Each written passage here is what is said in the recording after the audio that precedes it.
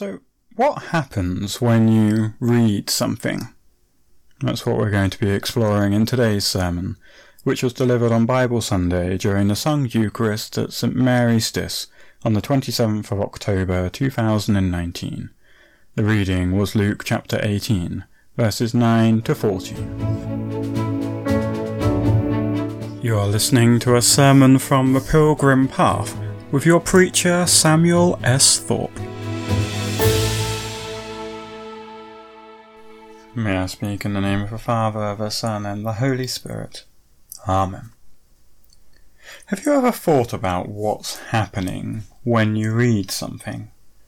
I don't mean the act of sitting there in your favourite chair with a good book and a cup of tea as you try and puzzle out who's the killer before the detective reveals it all at the end.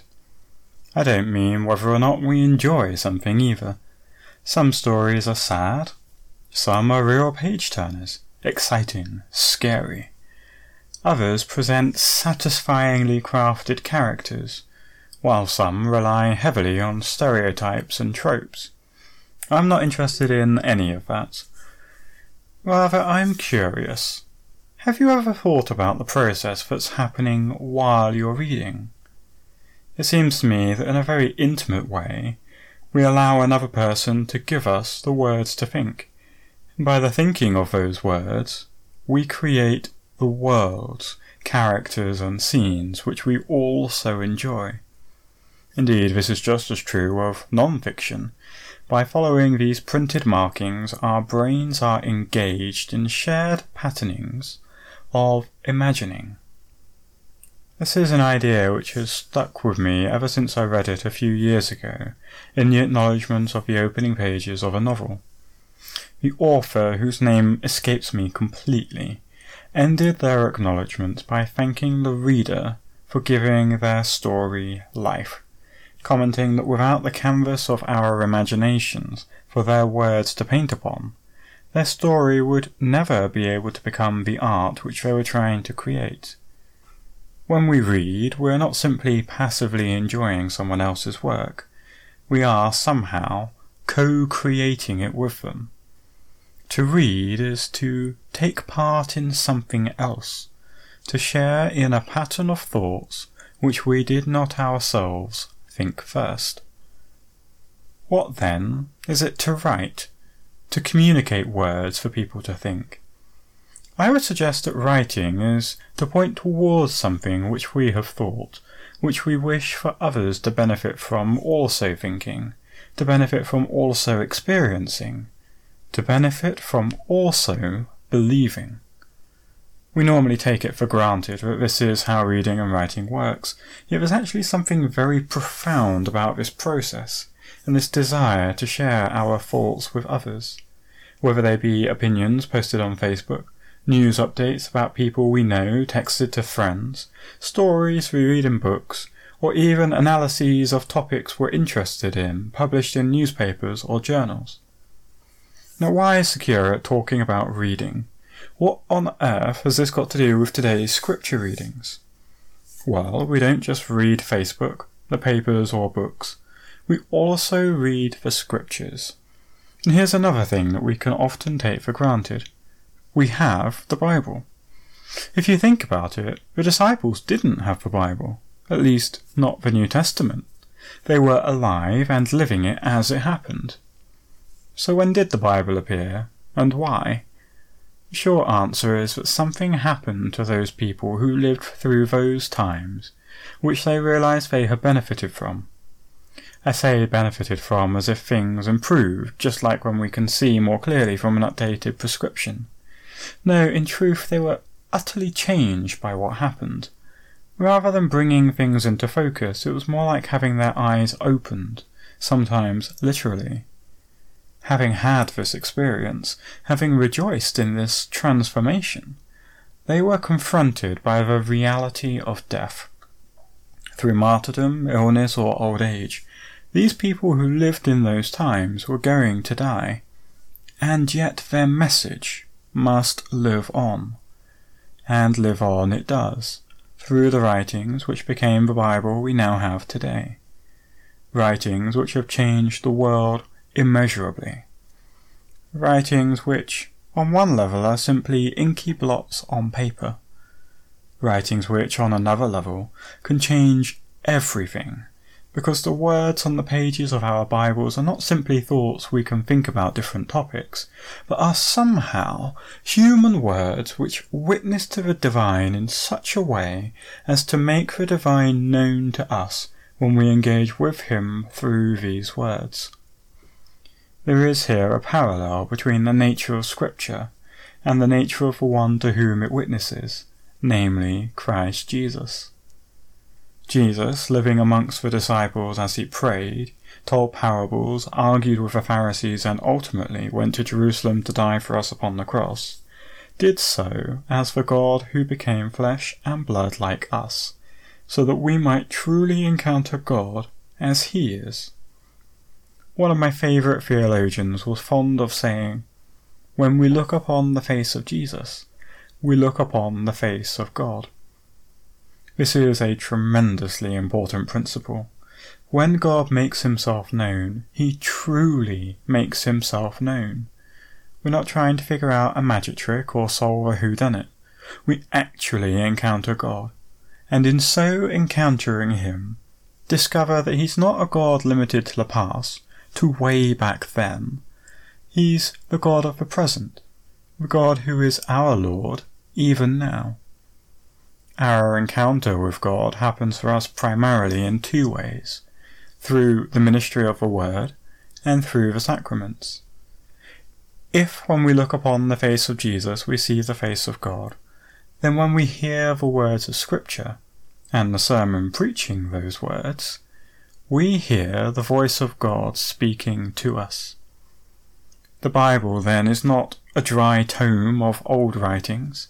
It is the ancient witness of a revelation of God, which has been faithfully preserved and passed on by the Church through all the ages, so that when we read the words, when we hear the words, when we take them on into first our minds, and then allow them to seep down deep into our hearts, we find ourselves being guided to engage again, as those before us did. Our Gospel passage is a good example for us to reflect on this. We have heard read aloud the words of the text, and indeed this Gospel passage we have heard aloud in our own language, the words which Jesus said to the people who were gathered around listening to him. He stood there as a real man, speaking to real people. People he knew had high opinions of themselves and their own goodness, while looking down their noses at others.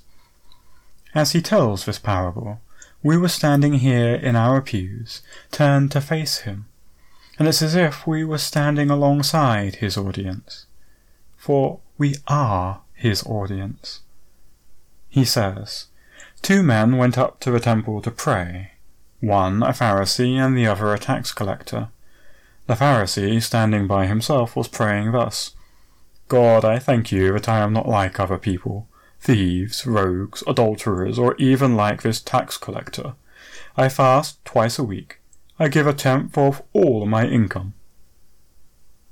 But the tax collector, standing far off, would not even look up to heaven, but was beating his breast and saying, "God, be merciful to me, a sinner."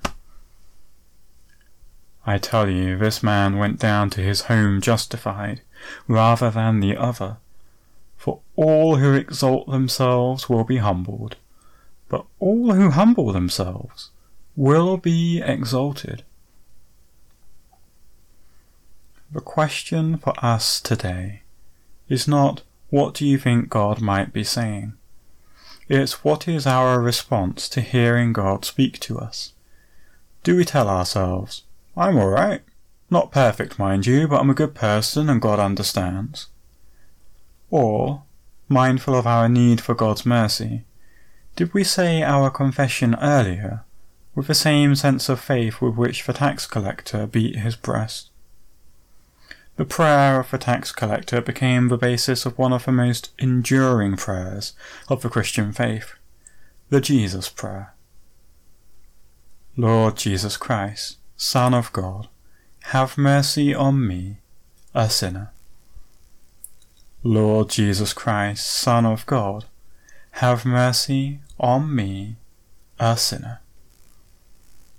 It's short and simple, yet profound and elegant. Christians who take it on often repeat it throughout the day as a rhythm of prayer which pulses like a spiritual heartbeat. It's a prayer which captures the heart of the gospel, and, if we let it, captures also our heart for the gospel, as we, in letting the words dwell within us and shape us and encounter God through them, find ourselves participating in the gospel. That is, by engaging with these words, we become a part of the holy meaning which is brought to life by the Holy Spirit of Christ as we encounter Jesus, our Lord and Saviour, the Son of God the Father Almighty. And so, if when we look upon the face of Jesus we see the face of God, and if when we hear the words of Scripture we hear the voice of God, what's happening when we come forward and receive the sacrament of the Eucharist? Encountering God is beautiful.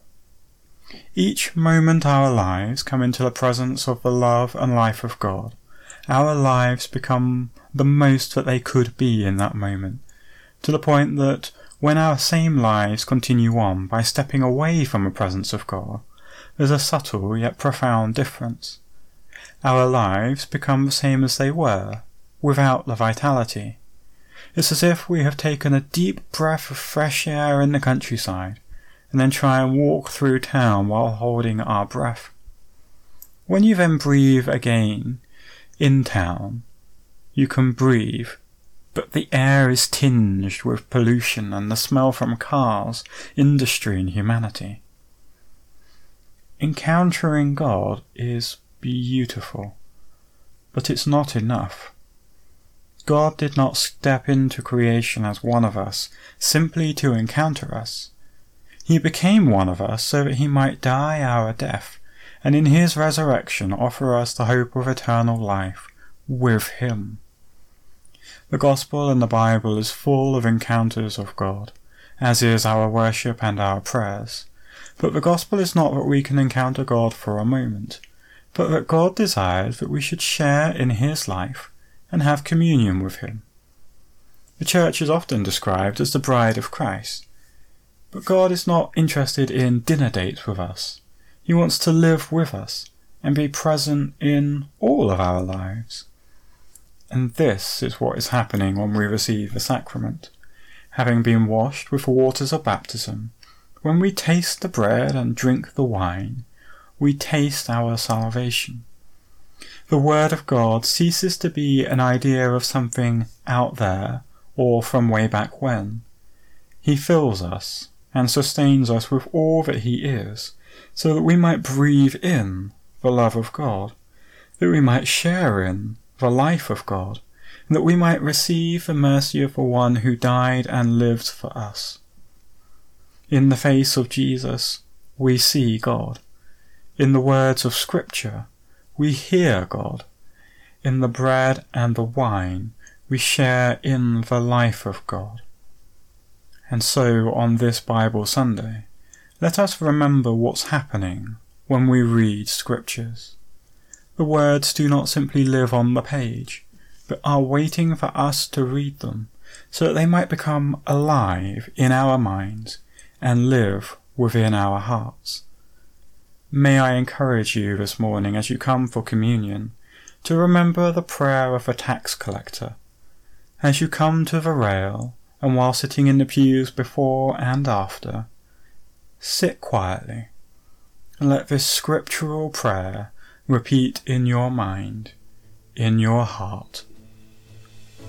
Lord Jesus Christ, Son of God, have mercy on me, a sinner. Amen.